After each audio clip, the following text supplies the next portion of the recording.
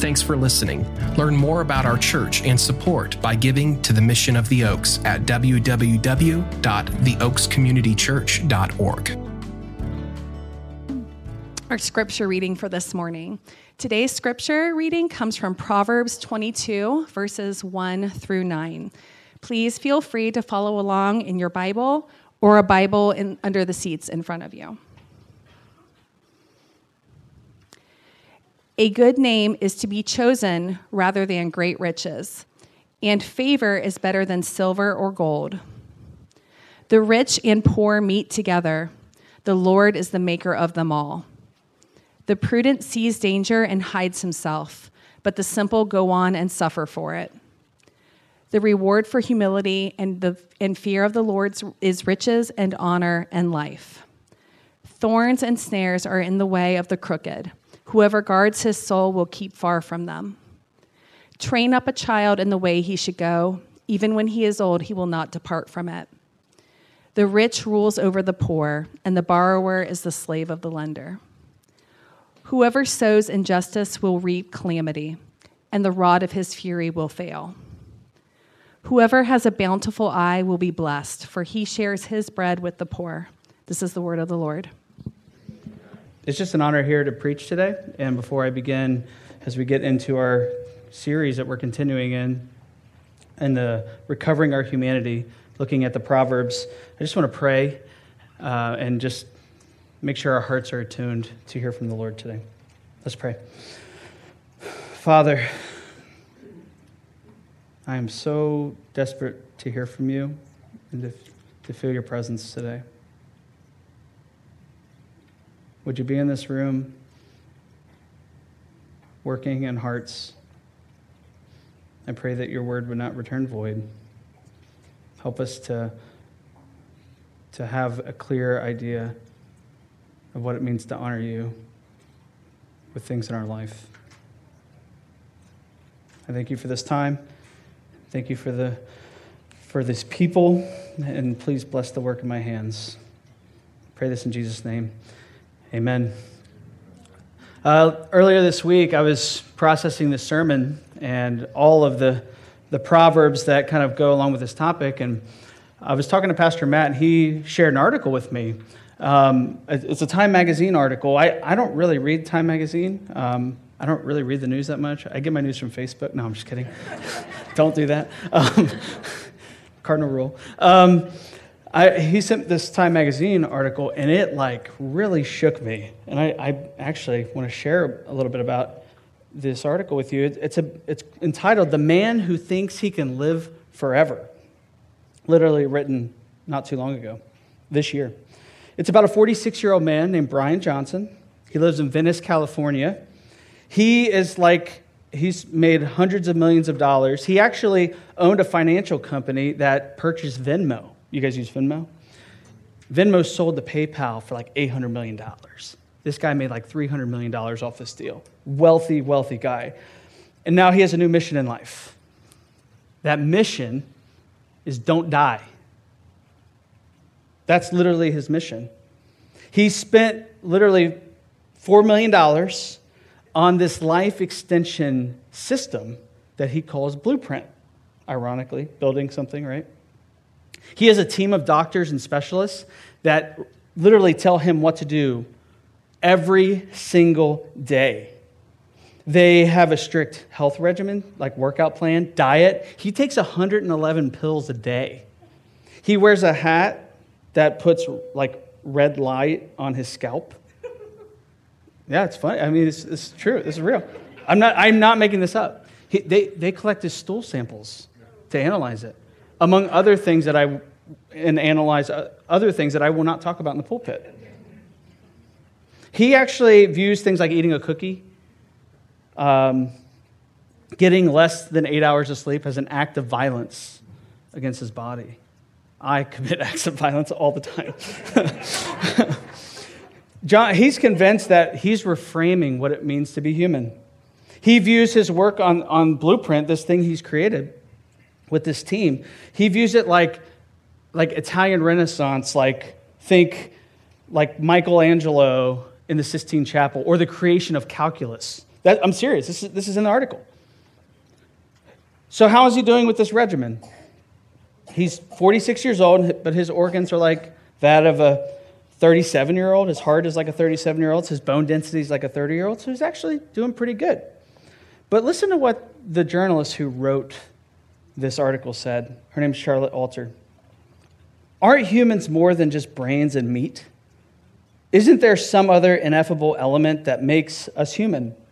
The feeling of watching your toddler play in a lake, the joy of popcorn with your girlfriends at the movie theater, the grief of losing a family member, the frustration of a lost earring.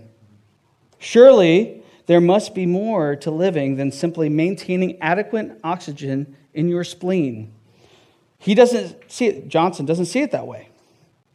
Whether we're talking about falling in love or having sex or going to a baseball game, you're talking about biochemical states in the body. Johnson says you can remove everything and just say, I'm experiencing the kind of electrical activity in my body and these kinds of hormones. We have a whole bunch of ideas of what it means to exist. We have all those ideas about what is happiness and other things. We're walking into a future where we are no longer have control, he continues, which means we are willing to divorce ourselves from all human custom. Everything, all philosophy, all ethics, all morals, and all happiness. This article gives us some insight, too, about how he got to this point. He was married. He's divorced now.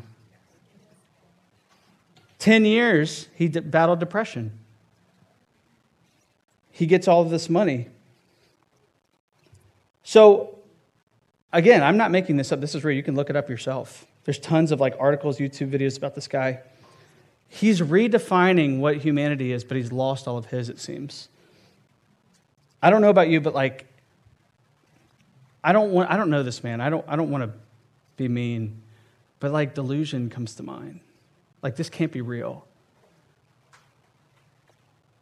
And all of this caught my attention because this man is embodying everything that the Proverbs is going against, that we've been talking about from the beginning of the series. True wisdom is actually regaining our humanity. It's going back to the garden in Genesis 2. It's existing with full reliance of God in our life. But now we're trying to be completely self-reliant, even redefining what it means to be human. And trying to undo the very curse that mankind brought on itself in Genesis 3. But before we cast this guy out as being delusional and disregard him as being just completely off, let's take a step back. And I want to ask you a question. What would you do if you had $300 million? What would I do if I had $300 million? The kids are like, I know what I would do. How would you spend it? How do you think it would change your view of yourself? How would it change your view of other people? How would it impact your relationships every single day? What would it do in your view of God? And this kind of brings us to our topic today in the Proverbs. As we continue this series, we're looking at money. You're like, if you're new here today, how cliche of a church to talk about money. It's really interesting. The full corpus of Scripture, everything that we have in the Bible, it has a lot to say about money, actually. There's over 2,300 verses that refer to money in some way, either in narrative or as an example, or in Proverbs, as we see. 16 of 38 parables that Jesus gives either use money as an illustration or directly talk about money. Money is the number 2 topic in Jesus' ministry. You know what number 1 is? The kingdom of God. So kingdom of God, then money. He talks more about money than he talks about prayer, about love. That's wild to me. And the Proverbs in particular give us a lot of information and observations and gives a lot of attention to wealth, poverty, and riches. And I'm just going to run down the list here.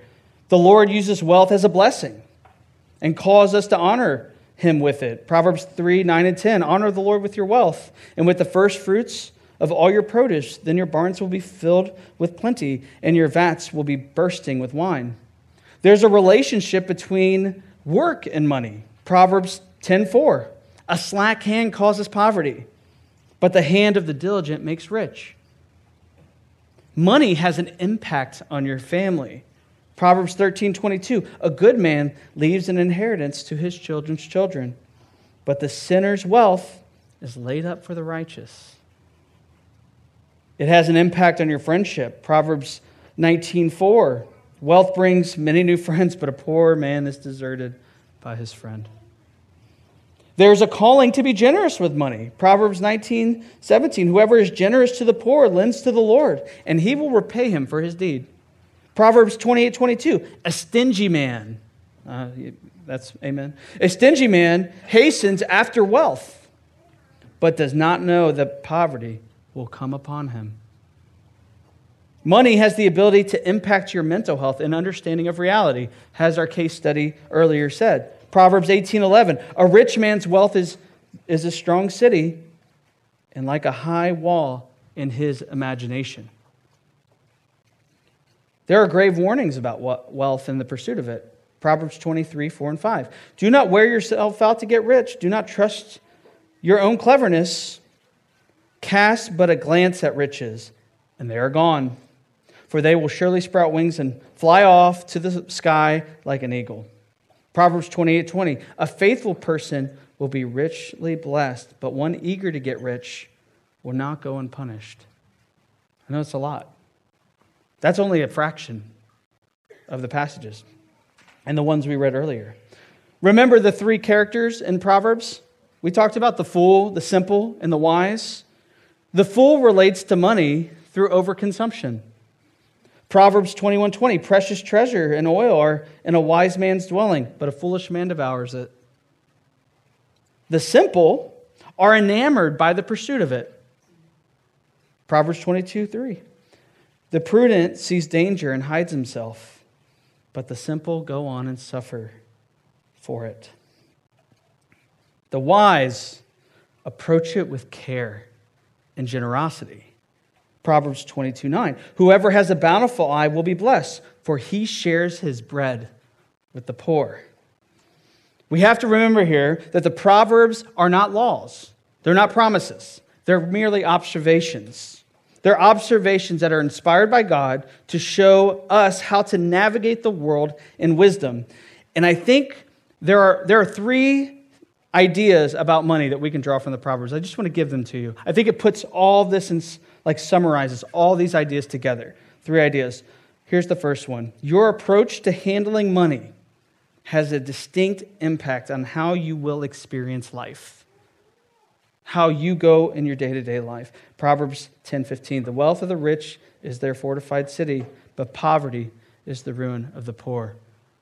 Your financial status impacts what you eat, where you're able to go, how your family relates to each other, how you experience every day waking up. Those in poverty, they experience trauma, uncertainty, fear. They experience the world very differently than those who are in great wealth. And that's a reality. That's not a good or bad thing. That's just a reality that we see. So that's the first one. The second thing, and this is really interesting, money is actually a neutral thing. It's like a tool. A tool's not good or bad. It's like this table right here. This table is an inanimate object. It has no value of being good or bad. Maybe if it's wobbly, it's not good. But, it's in and of itself, it has no moral value. It's neither good or bad. In the Bible, it's actually used for blessing and a snare. It's both. Now, some of you might object to this. You're like, riches are evil. But I would argue that you need to pause on that. We have to be reminded that money itself is not what is evil. In 1 Timothy 6:10, for the love of money is the root of all kinds of evil. Some people are eager for money, have wandered from the faith, and pierced themselves with many griefs. It's not money itself, it's the love of it That's what is the root of various kinds of evil. And I think the church doesn't really know what to do with money. That's why there's so many differing views on it. We have, on one end, we have this like prosperity, false gospel idea that God just wants you to be rich. God wants you to have all these great abundant blessings. And some of that is based off of truth. But if you make that the ultimate thing, it becomes something not of God. But then on the other side, you have Augustine, and I love Augustine. I'm not knocking Augustine on everything. But it's like, hey, you should be poor, and God will be happy with you and be pleased with you. This poverty gospel idea. And I think both are extremes. They're extremes of each other. But the Bible has clear examples of material blessing for people and also shows that there's blessing to the poor. The whole basis of Jesus' Beatitudes is saying, blessed are the poor. They're blessed. So it's a neutral thing. But the third idea, and this is where we're going to spend most of our time, this is what I think is the most important. Your approach to money is deeply personal, and it's revealing. It's revealing. Proverbs 11:28, whoever trusts in his riches will fall, but the righteous will flourish like a green leaf. Like you're going to see fruit. You're going to see growth. It's going to have evidence in your life. However, it doesn't matter how you feel about it. Your approach to money shows so much about you, so much about me. It's deeply personal. And I think that's why we're so guarded on the topic. Anybody going holidays coming up, right? Anybody going out of town? Family? Putting on your body armor before you go, right? You're getting ready, geared up. I know what's coming. 4 topics you don't talk about, right? You don't talk about politics. You don't talk about sexuality. You don't talk about, just these polarizing ideas that are coming, religion, differing viewpoints on that. You don't talk about those things. And you most certainly don't talk about money. I think it's so interesting that people are so comfortable talking about the most intimate physical aspects of their life and their sex life. They'll go to parades even. They'll get on social media and talk about it. But you ask them about money. Hey, can you tell me about your money? Oh, no, that's private. That's personal. It's guarded. One pastor even told me, I've never had a meeting I've had lots of meetings about personal sin, but never about money. Why would we talk about it? It's my business, not yours. Former Vice President of Public Relations, Alumni Affairs, and Development at Notre Dame University said this, don't tell me where your priorities are. Show me where you spend your money, and I'll tell you where they are. Money's like a mirror. It's like a mirror. It's showing up in every aspect of our lives. It shows us what we're like. You can see if someone's generous by looking at their bank account. You could potentially see their work ethic. You can see their decision-making or discernment. You definitely can gauge interest and hobbies. Maybe even look at the closeness they have with their friendships. I know this is a fact. You can see the personal struggles that people are currently facing in life in that moment, whether it's with health, family, internal, mental health needs. You can see it. And it exposes our deepest insecurities, like our needs for clothing, food, housing, our fear of missing out, or the uncertainty of the future. And there's no amount of money that takes these realities away. Ultimately, money exposes all the areas in our lives that we're trying to control. Where are you trying to control in your life? And what I think is amazing is that Jesus speaks right into this very thing. You see, he's the embodiment of wisdom. And he's actually aware of what trusting in money will do to you and me. He knows that it's going to do something to you. Matthew 6:24.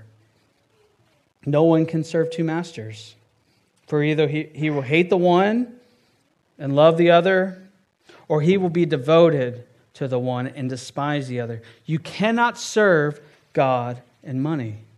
I think Jesus acknowledges that you're going to serve where you have most control.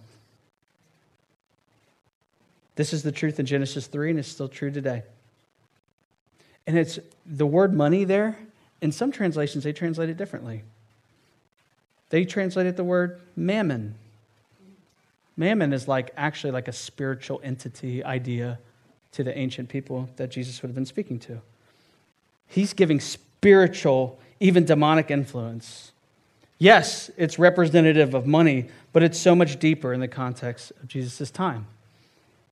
And author Andy Crouch, who has devoted his life and his work to talking about the impact of technology, actually talks about this idea of mammon in relation to money. He said this, it's a long quote, he says it better than I could. And when he, Jesus, says you cannot serve God and mammon, and he doesn't just mean, money is bad, I think money, insofar as it is just a medium of exchange that identifies value and allows people to exchange value. That's sort of just a thing. But there's this will at work in the world behind money that animates money, and that especially animates our love of money. And that's what Jesus calls mammon. It's the dream. It's this dream. And in this, in a way, intention to have abundance without dependence to have.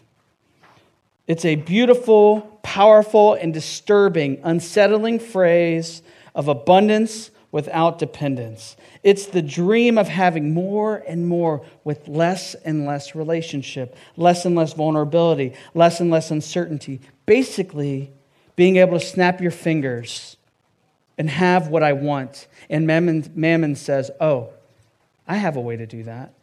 And money is that way. And this is so at one level, it's a dream that I think functions at our own personal level. Like we can fall into a dream and think, well, if I just had enough money, I could get, whatever I want. And if I have more money, I could get more. But I also see it actually has something that goes way beyond any individual and actually drives a lot of the way technology is designed. It explains so much of why technology doesn't actually seem designed to help me be a better human being. Ultimately, it seems designed for some other purpose. And I think it's designed to create a whole world that's chasing abundance without dependence and power without relationship. Money, if not put in its right place, it becomes like a superpower, like a magic wand. We wave it, and it takes away all of our problems. And it gives us full control of our lives and our destiny. This is why in a recent Forbes article, they cited a study that says 79% of people believe that they would be happier if they had more money. And 69% of those people in the survey said that getting more money impacts their decisions every single day. And Jesus points out exactly what this is doing to us and what this pursuit is doing to us at the end of Matthew 6, 25 through 39. He says it. We're anxious. We're killing ourselves. He's like, you're familiar with the passage maybe. He's like, your life is more than money. You're anxious. Don't be anxious about it, your life. And this is what Jesus is telling us. Don't be anxious about your life, about your clothes or your food. I care about flowers and birds, and I give them what they need. Don't you think you're more valuable than them? Look at what this is doing to you. You have a Father who loves you, and He knows what you need even before you ask it. This anxiety and worry, it's not adding years to your life. It's actually taking years away. Seek my kingdom, and I'll add to you.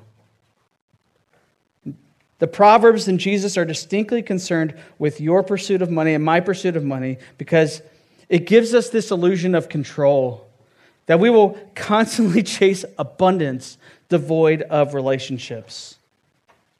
And we were created as humans in the beginning, in the garden, to be dependent on God, our Creator, to relate to Him, to walk with Him.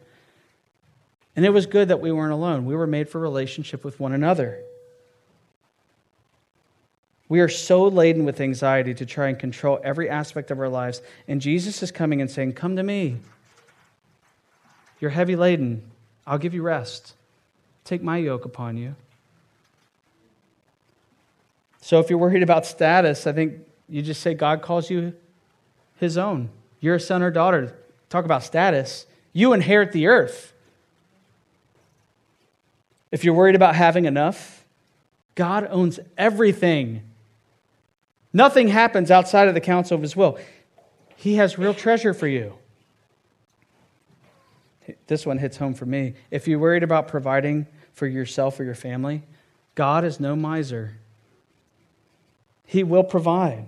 Psalm 37:25, I have been young and now I'm old, yet I have not seen a righteous forsaken or his children begging for bread. So the question is, how do we become wise? How do we recover our humanity and money?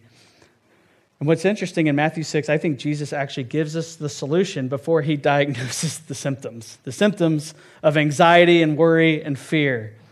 Here's what Jesus says right before that. Matthew 6:19 through 23. Do not lay up treasures for yourselves on earth, where moth and rust destroy and where thieves break in and steal. But lay up for yourselves treasures in heaven, where neither moth nor rust destroys and where thieves do not break in and steal.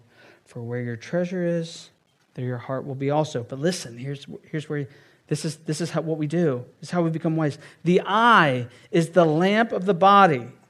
So if your eye is healthy, your whole body will be full of light. But if your eye is bad, your whole body will be full of darkness.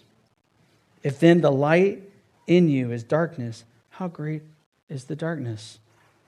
What I think Jesus is doing there, He's calling you to examine. He's calling you to examination, right? Is your eye bad? Is your eye good? What's your eye on? What are you looking at? Paul calls this idea testing, right? John says test the spirits. James calls it working out your faith with fear and trembling. Remember, fear of the Lord is the beginning of wisdom. We go to God who forgives our sins, and therefore we fear Him. We work this out in our lives. So, let's examine. This means I think we actually look at our money. Get out the bank account, get out the spreadsheet, and analyze it. Look at your spending. What is my relationship to money right now? Look at the anxieties and your fears. Actually take account of your body. Is it tense? Are you staying up at night? Are you spending, or on the flip, not spending to cure, control, and fix your anxieties and fears? Are you looking at your life as a collection of experiences and possessions? Look at this cool thing I just got. Or if I can only get there, then I'll have more fun and experience. Do you live a life of generosity and giving? Luke 12, actually kind of the parallel passage to Matthew 6, he gives a distinct call to give away your possessions and receive God's kingdom. That the idea of a generous life might actually impact your socioeconomic status and your net worth, but you inherit God's kingdom. But here's what I find really frustrating. I find it really frustrating that the Bible is unclear on how generous to be. You feel that? Give me a dollar amount, dude. For real. That's what I want. Just be clear. Just tell me what you want. Like the Spice Girls, what you really, really want, right? It doesn't tell us at all. It doesn't tell us how much to give to the church. It doesn't tell us how generous we should be to the poor and to those who are under-resourced. The Bible doesn't say. Now, you can make an argument for the tithe, that 10%, but that's Old Testament law. Scale the New Testament. I did this week. Could not find a number. But I think that's the point. I think that's the whole point. Because if you were given a strict law or a strict checklist, you would just do it. Like, see, God, I gave my 10%. I've given my money this month, this week. I did my act of good. Now you can get off my back, God. I feel good about what I've done. But that's it. That's the end. But that's not what grace calls for. Grace calls for so much more. It causes you to examine.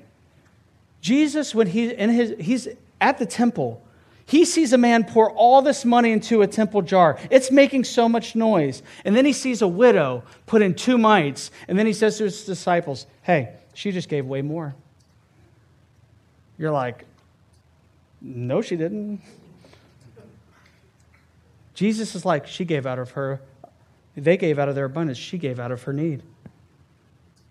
He is completely orienting what it means to worship and give. He is completely inviting us to really examine and reconcile. And he's like, you know what? That woman, the widow, she understands grace. And grace just doesn't stop with money. It's everywhere. Grace causes you to examine every aspect of your life, your time, your friendships, your work, what you do with your body, and who you do it with. Like, every aspect of you is on the table with grace.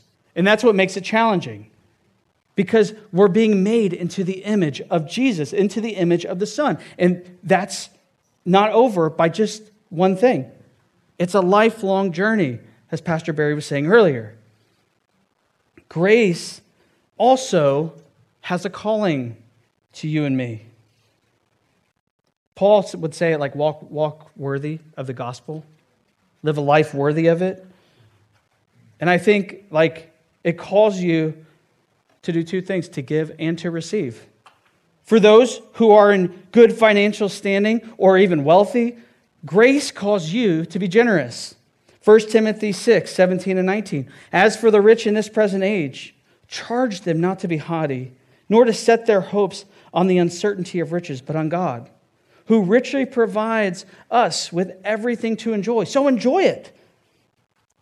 They are to do good, to be rich in good works, to be generous and ready to share, thus storing up treasure for themselves as a good foundation for the future, so that they may take hold that which is truly life. So if you're in a good place financially, like what is God calling you to? What is He drawing your passions to for the sake of His kingdom? How can you help others? How can you flourish by helping others flourish? That's what grace calls for. And for those who are struggling right now, or you're in a place where you're under-resourced and you have no idea what to do, there's grace for you to receive. Galatians 6:10, and let us not grow weary of doing good, for in due season we will reap if we do not give up. So then, as we have an opportunity, let us do good to everyone, and especially to those who are of the household of faith. The church is a community of grace, and we are eager to help. It is for the flourishing of the church to see others flourishing. That's the way God wants us to relate to money. Your flourishing is my flourishing. So if you need help, like have that humble posture and say, I need help. And as a church, we are called to be like, yes, how can I? What's it going to take to help you in this moment? If that's where you are, I invite you to ask. Maybe it's advice, but maybe it's like, I need groceries this week or my family's not going to eat. The recovering of our humanity is clear in Scripture that it is not dependent on money, but it's growing in wisdom, that we are wholly dependent on the Lord for everything, who gives all good gifts. And now we turn our attention to communion. And it's really interesting that in the ministry of Jesus, he uses the word debts a lot as an illustration. I think he knew we would understand it. Paul says this in Romans 6:23, for the wages of sin is death, but the free gift of God is eternal life in Jesus our Lord.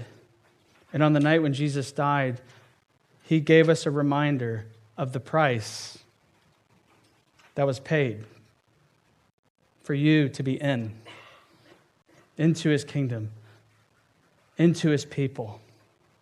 And the price was Jesus' body. It was broken. It's represented by the bread. And his blood was shed, represented by the cup. And you were bought with a price. And he loves you. And he wants you to not be anxious about your life. And he's calling you to that. So today, the calling is examination. So before you come to the table, if you're a Christian today, you're invited. I also invite you to examine what anxieties, what fears do you have? What do you need to give over to the Lord as you come to the table today? He's desperate. He knows what you need even before you ask it. What a beautiful thing that he's willing to hear you and process that with you. If you're not a Christian, we ask that you don't take communion today, but I also call you to examine. Like, what would a life of Christ help me flourish in my relationship to even money and looking at my life? If that's where you are today, we ask that you don't take communion, but there's a prayer room over here. There's going to be pastors in there who would love nothing more than to talk to you about your walk with the Lord and invite you into his kingdom. And if you're just someone who needs help examining and processing right now, after you take communion, please go see a pastor and pray. That room is open to you, and they'll pray with you and process with you. I hope that this is encouraging to you today. I hope that you have a good Sunday, and I hope the Lord blesses you. Would you pray with me? Father, I don't know where this is landing with people. I don't know what you're doing in this room right now. I know for me, I have been so challenged at the ways I try to control every aspect of my life, and money is so tied to that. I pray that you would free me from that. Help me to delight in the good works that you've called me to. I pray for this church that we would use the gifts. We pray for more gifts so we can help others flourish, so we can share your kingdom with more people. Lord, you will give us what we need. We trust you. I trust you. I thank you, Lord, for what you've done. We thank you for Christ, that my debt is paid and I'm in. And I pray that others would receive that today. We pray this in Jesus' name. Amen. Thanks for listening. Learn more about our church and support by giving to the Mission of the Oaks at www.theoakscommunitychurch.org.